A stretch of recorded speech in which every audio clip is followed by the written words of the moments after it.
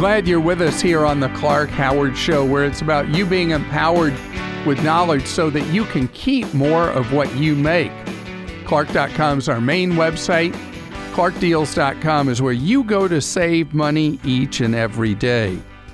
Coming up in just a few minutes in today's Clark Rage, you're going to be stunned how easy it is now for anybody, anywhere, to pretend to be calling you from someplace, posing as someone else to rip you off.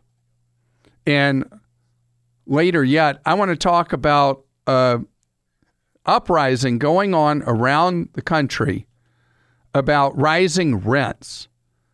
The solution people are looking to, in my opinion, is worse than the problem. All right, I got something for you that was in the March issue of Consumer Reports magazine. And it's a review of SUVs, compact, midsize, large, luxury SUVs. It's a really exhaustive list because you think about SUVs are now the dominant part of the vehicle market. Passenger cars in steep decline. SUVs have become the modern replacement for passenger cars. It's where the action is. So looking at the Consumer Reports study of SUVs, where they have testing they've done on roughly 30 of the high volume ones in the market, there's a trend that is really key for you to think about. First, the highest rated SUV of all the SUVs Consumer Reports has tested recently is the Audi Q7. It's a big SUV, and it got a score of 90 on Consumer Reports car reviews. 90 is sky high. The only thing that really does higher than a 90 is the Tesla Model S. That got the only time in the history of Consumer Reports auto testing got a perfect score. But the Audi got a 90 at a base price, an as tested price, I should say, of nearly $69,000. The next highest rated SUV was the Subaru Forester, and it cost $27,000. Following that, the Honda CR-V, $28,000. And right behind that, the Toyota RAV4, $29,000. In fact, those three, the Subaru, the Honda CR-V, the Subaru Forester, the Honda CR-V, and the Toyota RAV4 outranked every other luxury SUV that was tested. So you could pay twice the money and get an SUV not as good. Now there's questions of prestige and riding around in something with the badge of some luxury automobile. And you might be of a mind, well, I'm not showing up in a Subaru, a Honda, or a Toyota. So what I would suggest, if you really would turn your nose down at these that tested so well, why don't you buy on eBay a logo for the SUV you really want people to see you ride up in, and slap that logo on your Subaru, Honda, or Toyota, because then you just save money. Now, the only SUV that came close to any of these in the luxury category was the BMW X3 that costs pretty much twice what the Subaru Forester, Honda CR-V, or Toyota RAV4 cost. It's your money. You decide. Brian is with us on the Clark Howard Show. Hello, Brian. Hey, how are you doing today? Great, thank you, Brian. You got a son who's going to graduate high school this spring? That's correct. Is that pretty exciting? Yeah, he thinks so. We think so. I mean, he's headed off to school in the fall. So. Well, I have a countdown to how soon it is my daughter graduates from high school. Because it's really for her benefit, because we're really going to miss her. But she's ready to move on from us, let me tell you. I hear you. So how can I be of service with your graduating son?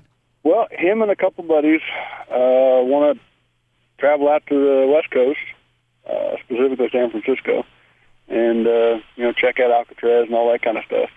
They were wanting to drive, and I'm kind of discouraging them from that because that'll take up most of their time. We're just trying to figure out a good way for them to maybe fly out, maybe stop someplace and then jump to there, or stop someplace on their way back. So what's your closest big airport? St. Louis. St. Louis. All right. Well, St. Louis has a lot of cheap fares to the West Coast. Okay. And, St. Louis, when it was a TWA and then American hub, was unbelievably expensive to fly in and out of. And now that St. Louis has no dominant airline, it's become a much cheaper place to fly to and from. Okay. And there's a lot of Southwest service there that you can only see the fares at southwest.com. And then in addition, if you go to this website I'm going to give you, google.com/flights. Okay. You'll be able to see the fares on everybody else other than Southwest. And it will put up a calendar for you that'll show the cheapest fare each day that your son and his buddies may fly. Okay. And they'll have some flexibility, right? Right. And go and return. So you just see, there's this great deal on Wednesday, but coming back, they're going to have to come back on a Tuesday because that's when the cheap fare is. Well, how about a stop on the way out or a stop on the way back just for someplace different? Well, they can certainly do that. The question is, they're at an age they can't rent a car. Right. So how would they get from point A to point B? Only if they took another flight. And the good news, again, is that there's all-out fare wars in California right now to places in the West. Okay. And the reason is there's a big fight between Alaska Airlines and Southwest for dominance on the West Coast. And so they're doing all kinds of fare cutting. So they should be able to fly somewhere within the West pretty cheaply. And then, again, because St. Louis has become a bargain airport, get a deal from somewhere else out there back to St. Louis. Okay. Well, another side kind of thing, like I say, they're all 18, so I know they can't rent a car and things. How much trouble is it going to be for them to get a room? Is that something I can just book and That is a great question I should have thought about and said. A lot of hotels will not rent to someone younger than 21. Right. And so that's something you'll have to look for when you're helping them out looking for deals. And they will not let you book a room that they then would show up to try to stay in. Right. If they look clearly under 21, they're not going to do that. So the alternative would be Airbnb. Okay. And rent them an Airbnb in San Francisco, and wherever the other places they decide to go to, rent them one there. Okay. And just as one parent to another, Las Vegas should not be part of their itinerary. That's what I keep telling them. Wait a few more years till they're old enough to do that one. But yeah, because at 18, nothing good is going to come of them going to Vegas. That's what I keep telling them. They won't be able to do anything except walk around and look. So. Oh, they can do more than that, and it won't be good. so I would keep them away from that completely. Cars is with us on the Clark Howard Show. Hi, how you doing? Hi, how you doing, Clark? I'm doing well. Great, thank you. So I've never had anybody with your name before. Well, yeah, it's a pretty unique one. So how can I serve you? I was calling to ask what the best game plan would be for paying off my student loans. I graduated in May with about $36,700 in student loans, and they're now down to $18,600. I've been paying them off as fast as I can. Wait. You ran through that. You started with how much in student loan debt? $36,700. And how quickly have you gotten it down to half? 7-8 months. Are you a miracle worker? No, I'm just trying to be as cheap as you every day. Oh, I am so impressed. I'm like going to pop because I hear all the time from people with student loan debt that they're going to be in debt 20, 30 years, maybe forever. And you have just tackled this and you're eliminating it as a factor in your life. And the fact that in a little bit more than half a year, you've wiped out half the debt. The great thing is that the remainder, every dollar you pay, so much more is going to principal instead of interest. That's right. Okay, you're my hero for sure. That's good to hear. So now that I've gotten completely befuddled, how is it I can serve you? Because it sounds like you don't need me at all. Well, I was just wondering. I mean, most of it was all generally low interest rates, the highest one being at around 6.7, which I paid off first. But now, all the loans that are left, the highest interest rate is 4.04%, and the lowest is like 3.5%. And I was just wondering if I'm making a mistake putting all my free money at such low interest when I could just ride out the minimums and invest the difference. I think, so you're out of school. How old are you? 23. 23. I think you got plenty of time with your kind of aggressive thinking. You got plenty of time to build an investment life for yourself and extinguish this debt too. So with your mentality about it, I don't care how you do it from here. If you want to pay it off slower because the interest rates are so low and start taking money you would have put towards that and max out a Roth IRA every year, I would want you to do that just automatically. I want you to do that first. Okay. I wouldn't paid as agreed. You could pay this over 10, 20 years. Well, I mean, I went on income-based repayment, and so you could take forever. Don't take forever. I would say even if you want to do what we just talked about, have a time horizon of, let's say, 10 years or less that you wipe out the second half of the student loans. Okay. Congratulations to you. This is fantastic. And you know what? I'm going to take that back. The way you're handling money, I want you to pay that off in 5 years because you're living on less than what you make, aggressively paying down debt. How could I dislike that? You're not believing today's Clark-rageous moment. It's become so common that criminals, debt collectors, who knows who, are caller ID spoofing, where you get a phone call that looks like it's from a relative, or you get a phone call that looks like it's from a government agency or a bank or whatever, that it's become so easy for the criminals.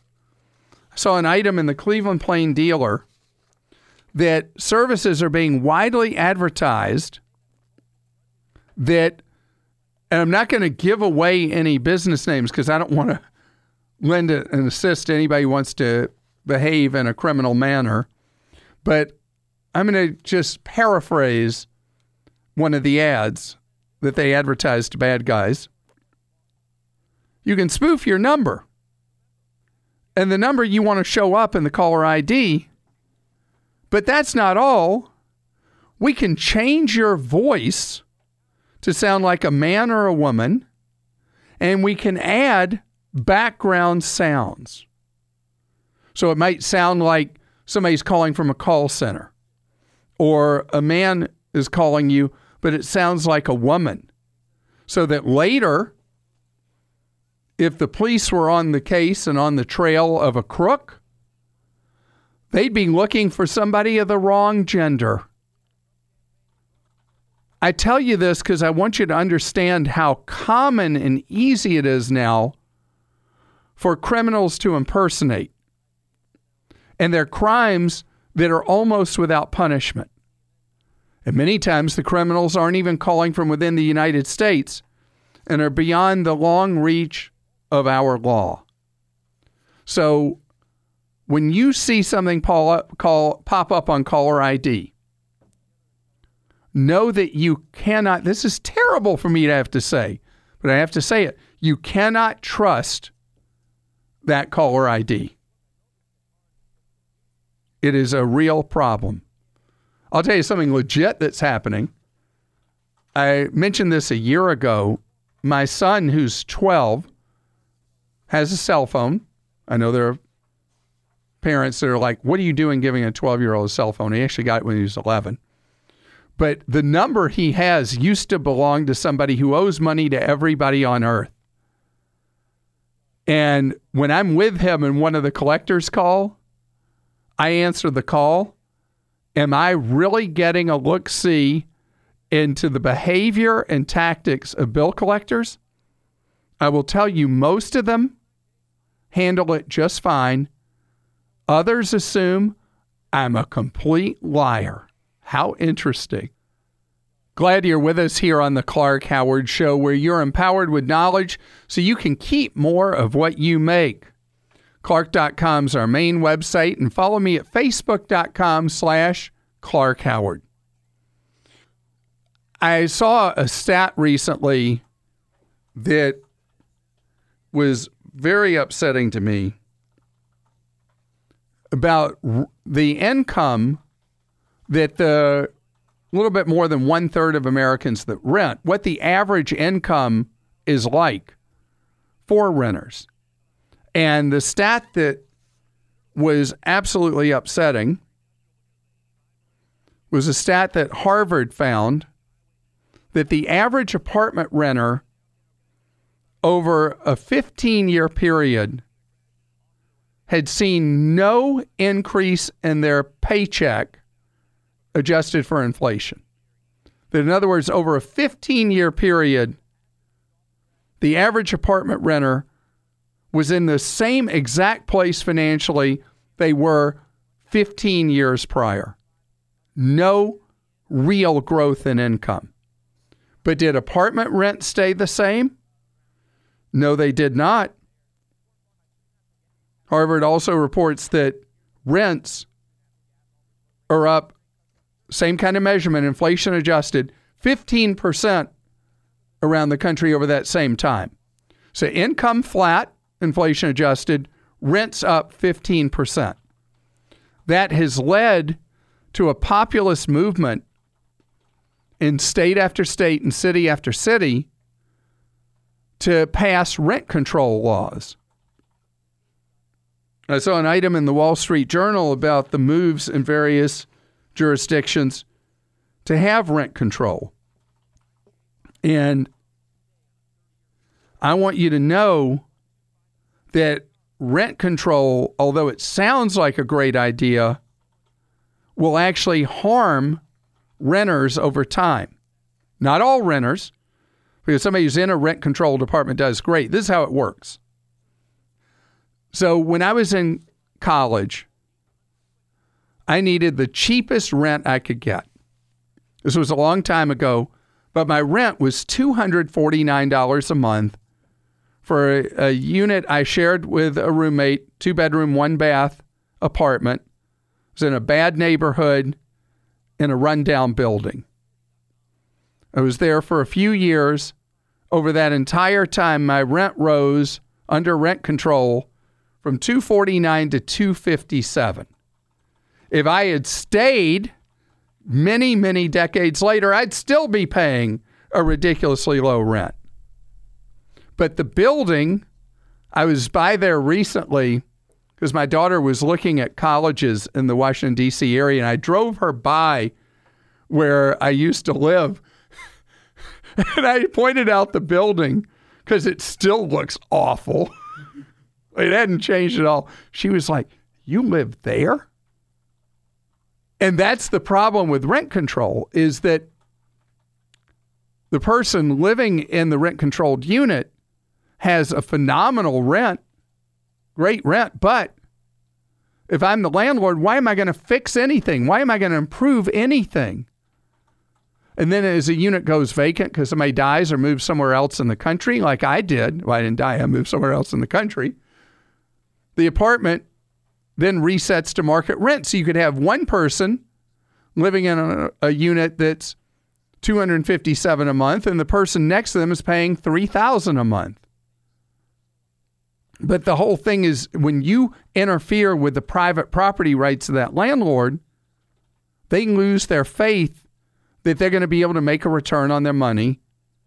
And other people don't want to build rental housing because then they end up with rent-controlled units. And then you end up with a worse housing shortage.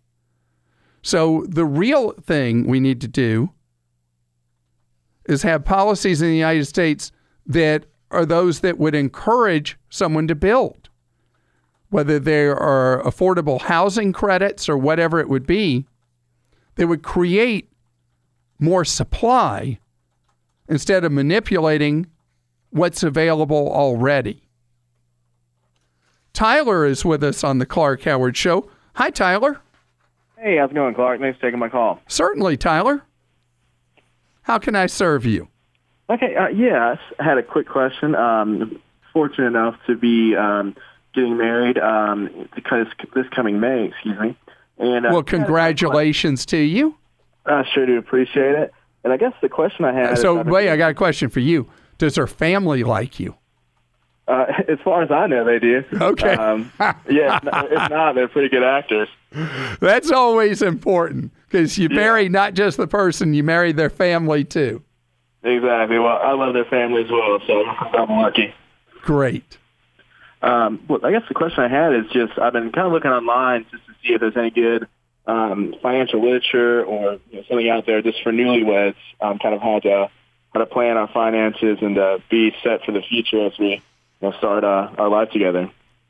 All right. Well, you are to be commended that you're thinking about that, because how a young couple handles finances in a new marriage is one of the greatest sources of strain in that new marriage. Mm-hmm. And getting information about how to handle finances, the most common way I recommend is, are you doing a wedding in a church or religious congregation? No, we're not.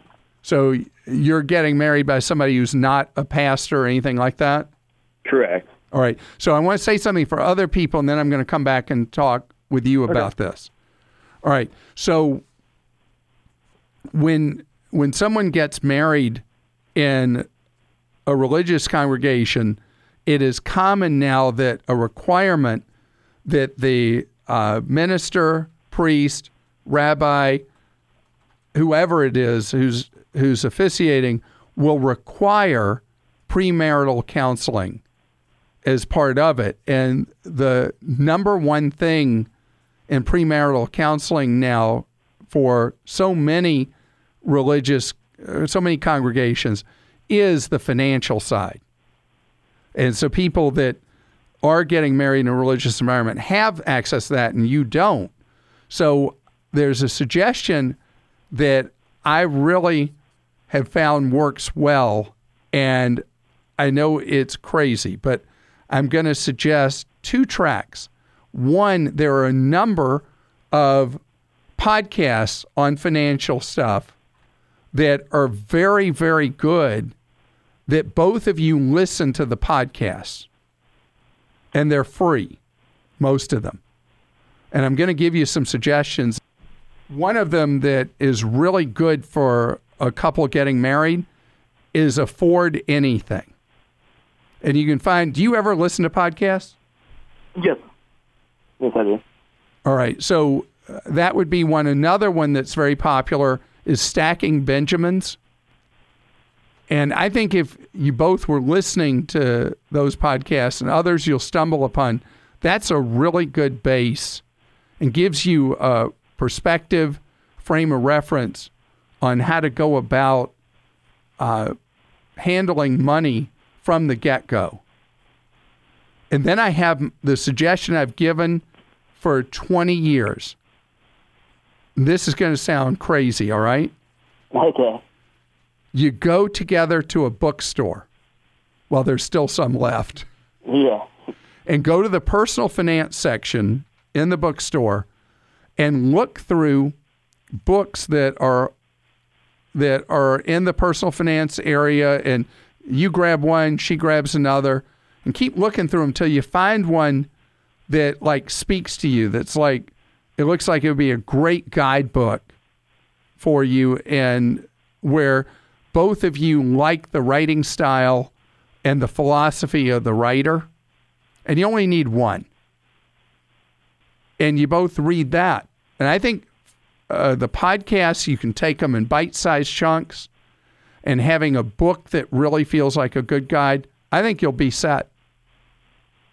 Because the very conversations you'll have will be the key to you realizing, oh, I think about money differently than she does, or I never thought about that. What do you think about doing this?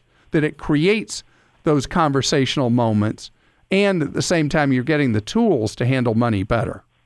Mm-hmm. How does that feel? Yeah, that sounds great. Thank you so much. And congratulations on the path you have coming in front of you. I sure do appreciate it. And thank you for everything. And Rob is with us on the Clark Howard Show. Hello, Rob. Hi, Clark. Thank you for taking my call. Certainly, Rob. Now, we were just talking about someone getting married early in his life, and now we're going to talk about something that happens in the back half of life, right? Yes. We were talking about long-term care insurance. All right. I've actually spoken to two advisors from two different companies. I'm still working with the second one right now. I have not made any purchases on it because the more I research it, the bigger it seems. I guess I should just come right to my question to you. With long-term care insurance, how much should I purchase? And how will I know that it's going to be there 20 years down the line? I'm 57 years old right now. I'm thinking that my wife and I are both in good health. And I'm thinking we're probably You said 57? Yes, 57, 57. Okay, that's right in the sweet spot of when I like for you to look at long-term care insurance, late 50s, early 60s. That is the ideal moment to look at it because you're still likely to be in the kind of health that the insurers will underwrite. You could always have something really wrong with you. Health-wise, they don't want you. But usually late 50s, early 60s, you're going to pass medical underwriting with flying colors. But yeah. You bring up something so important. You go back 20 years ago, and there were probably more than 1,000 companies selling long-term care insurance policies. Mm-hmm. And today there's probably somewhere around 10, plus or minus. And that's exactly what I found in the reading that I'm doing on long-term care insurance, that there's only a handful of them left. And you do stand the risk of the premiums skyrocketing on you over a generation because, the odds are you may not need it till you're in your 80s. Mm-hmm. And so this is an impossible product to make a good decision on buying. That's why you're so confused, because it's a market that imploded, and the reason it imploded was insurers undercharged for it a generation ago. And I think about my mom, who's deceased now, who had a comprehensive long-term care policy that had no limit on number of years and no limit on what it would pay. And that poor insurer paid out massive amounts of money for the years for my mom's care because my mom had dementia. Right. And so the insurers now will typically sell you only for 3 years or 5 years. Right. It's Alzheimer's and dementia that has become, like, I guess, their big... The dark hole that all their money goes down into? Yes. So today, I don't have a great answer for you because it is so difficult to buy and buy one that's going to be really good. The one company I would look at, if I was going to name one company that has had a really good reputation on long-term care, is Northwestern Mutual. Okay. And I don't know if you've talked to them. And I keep waiting for them to say we're not writing any more of those policies. Right. But Northwestern Mutual is owned by its policyholders and has tended to stand behind them on their policies, even though they've had increases just like the others. Okay. Well, I found that this is making me an expert in something I know nothing about. Now, there is an alternative I'll mention to you. If you are someone who has nice resources available to you, you can buy something that I look at as in many ways inferior to long-term care, but you can buy a whole life insurance policy with a long-term care rider. And then you won't be subject to any premium increases, but your benefit is capped by the face amount of the policy they sell you up front. And that is an alternative when you're looking 20 or so years out and you just don't know what the picture's going to be. This episode is brought to you by Progressive Insurance. Hey, listeners, whether you love true crime or comedies, celebrity interviews, news, or even motivational speakers, you call the shots on what's in your podcast queue, right? And guess what? Now you can call the shots on your auto insurance, too. Enter the Name Your Price tool from Progressive. The Name Your Price tool puts you in charge of your auto insurance by working just the way it sounds.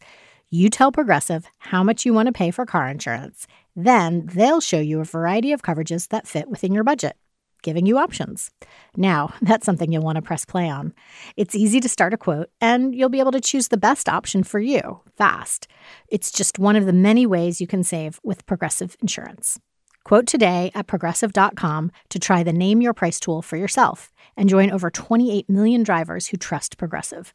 Progressive Casualty Insurance Company and Affiliates. Price and coverage match limited by state law. It's time for Ask Clark. That's where you post a question for me at Clark.com. Producer Joel asked your question for you. Clark Allen wants to know. He says, you were telling us about a phone app that would identify card skimmers at a gas pump. What's that app again?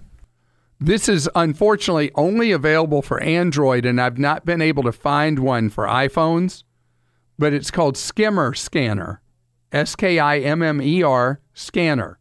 And it's a pretty wild thing. It will warn you when a gas pump you're going to pay at the pump looks like it's been compromised by a crook putting a skimmer on it. If you're not familiar with what a skimmer does, it's able to capture all the information from your credit or debit card that you put in to pay at the pump.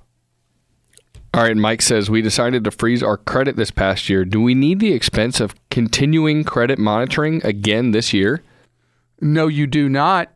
If you have already frozen your credit, there's no need for you to pay for credit monitoring. Credit monitoring is a pretty ineffective tool anyway. Credit freeze prevents a criminal from opening new accounts as if they're you. And so that's why credit freeze is so much more important, so much better. And you can look at my credit freeze guide by going to clark.com/Equifax. All right, and Gail says, I paid off some of my credit cards. Should I close the accounts? No, no, no. And congratulations to you that you paid off some of your cards. The reason you don't close them is it will affect your credit score 2 different places on your credit report. So you want that credit being active and you want it being available, what I call available in your mix, which means of your overall credit limits, you want that active and part of it because that alone accounts for 1/3 of your credit score approximately. So just make sure you don't use them if you just paid them off. Good for you. You're listening to The Clark Howard Show. If you've enjoyed listening to this podcast of our show, I'd love it if you'd subscribe. Whatever your favorite podcast app is, we're pretty much there. And whether you love what you hear from me or hate it, take time to write a review. It's how we all learn from each other, is from those reviews.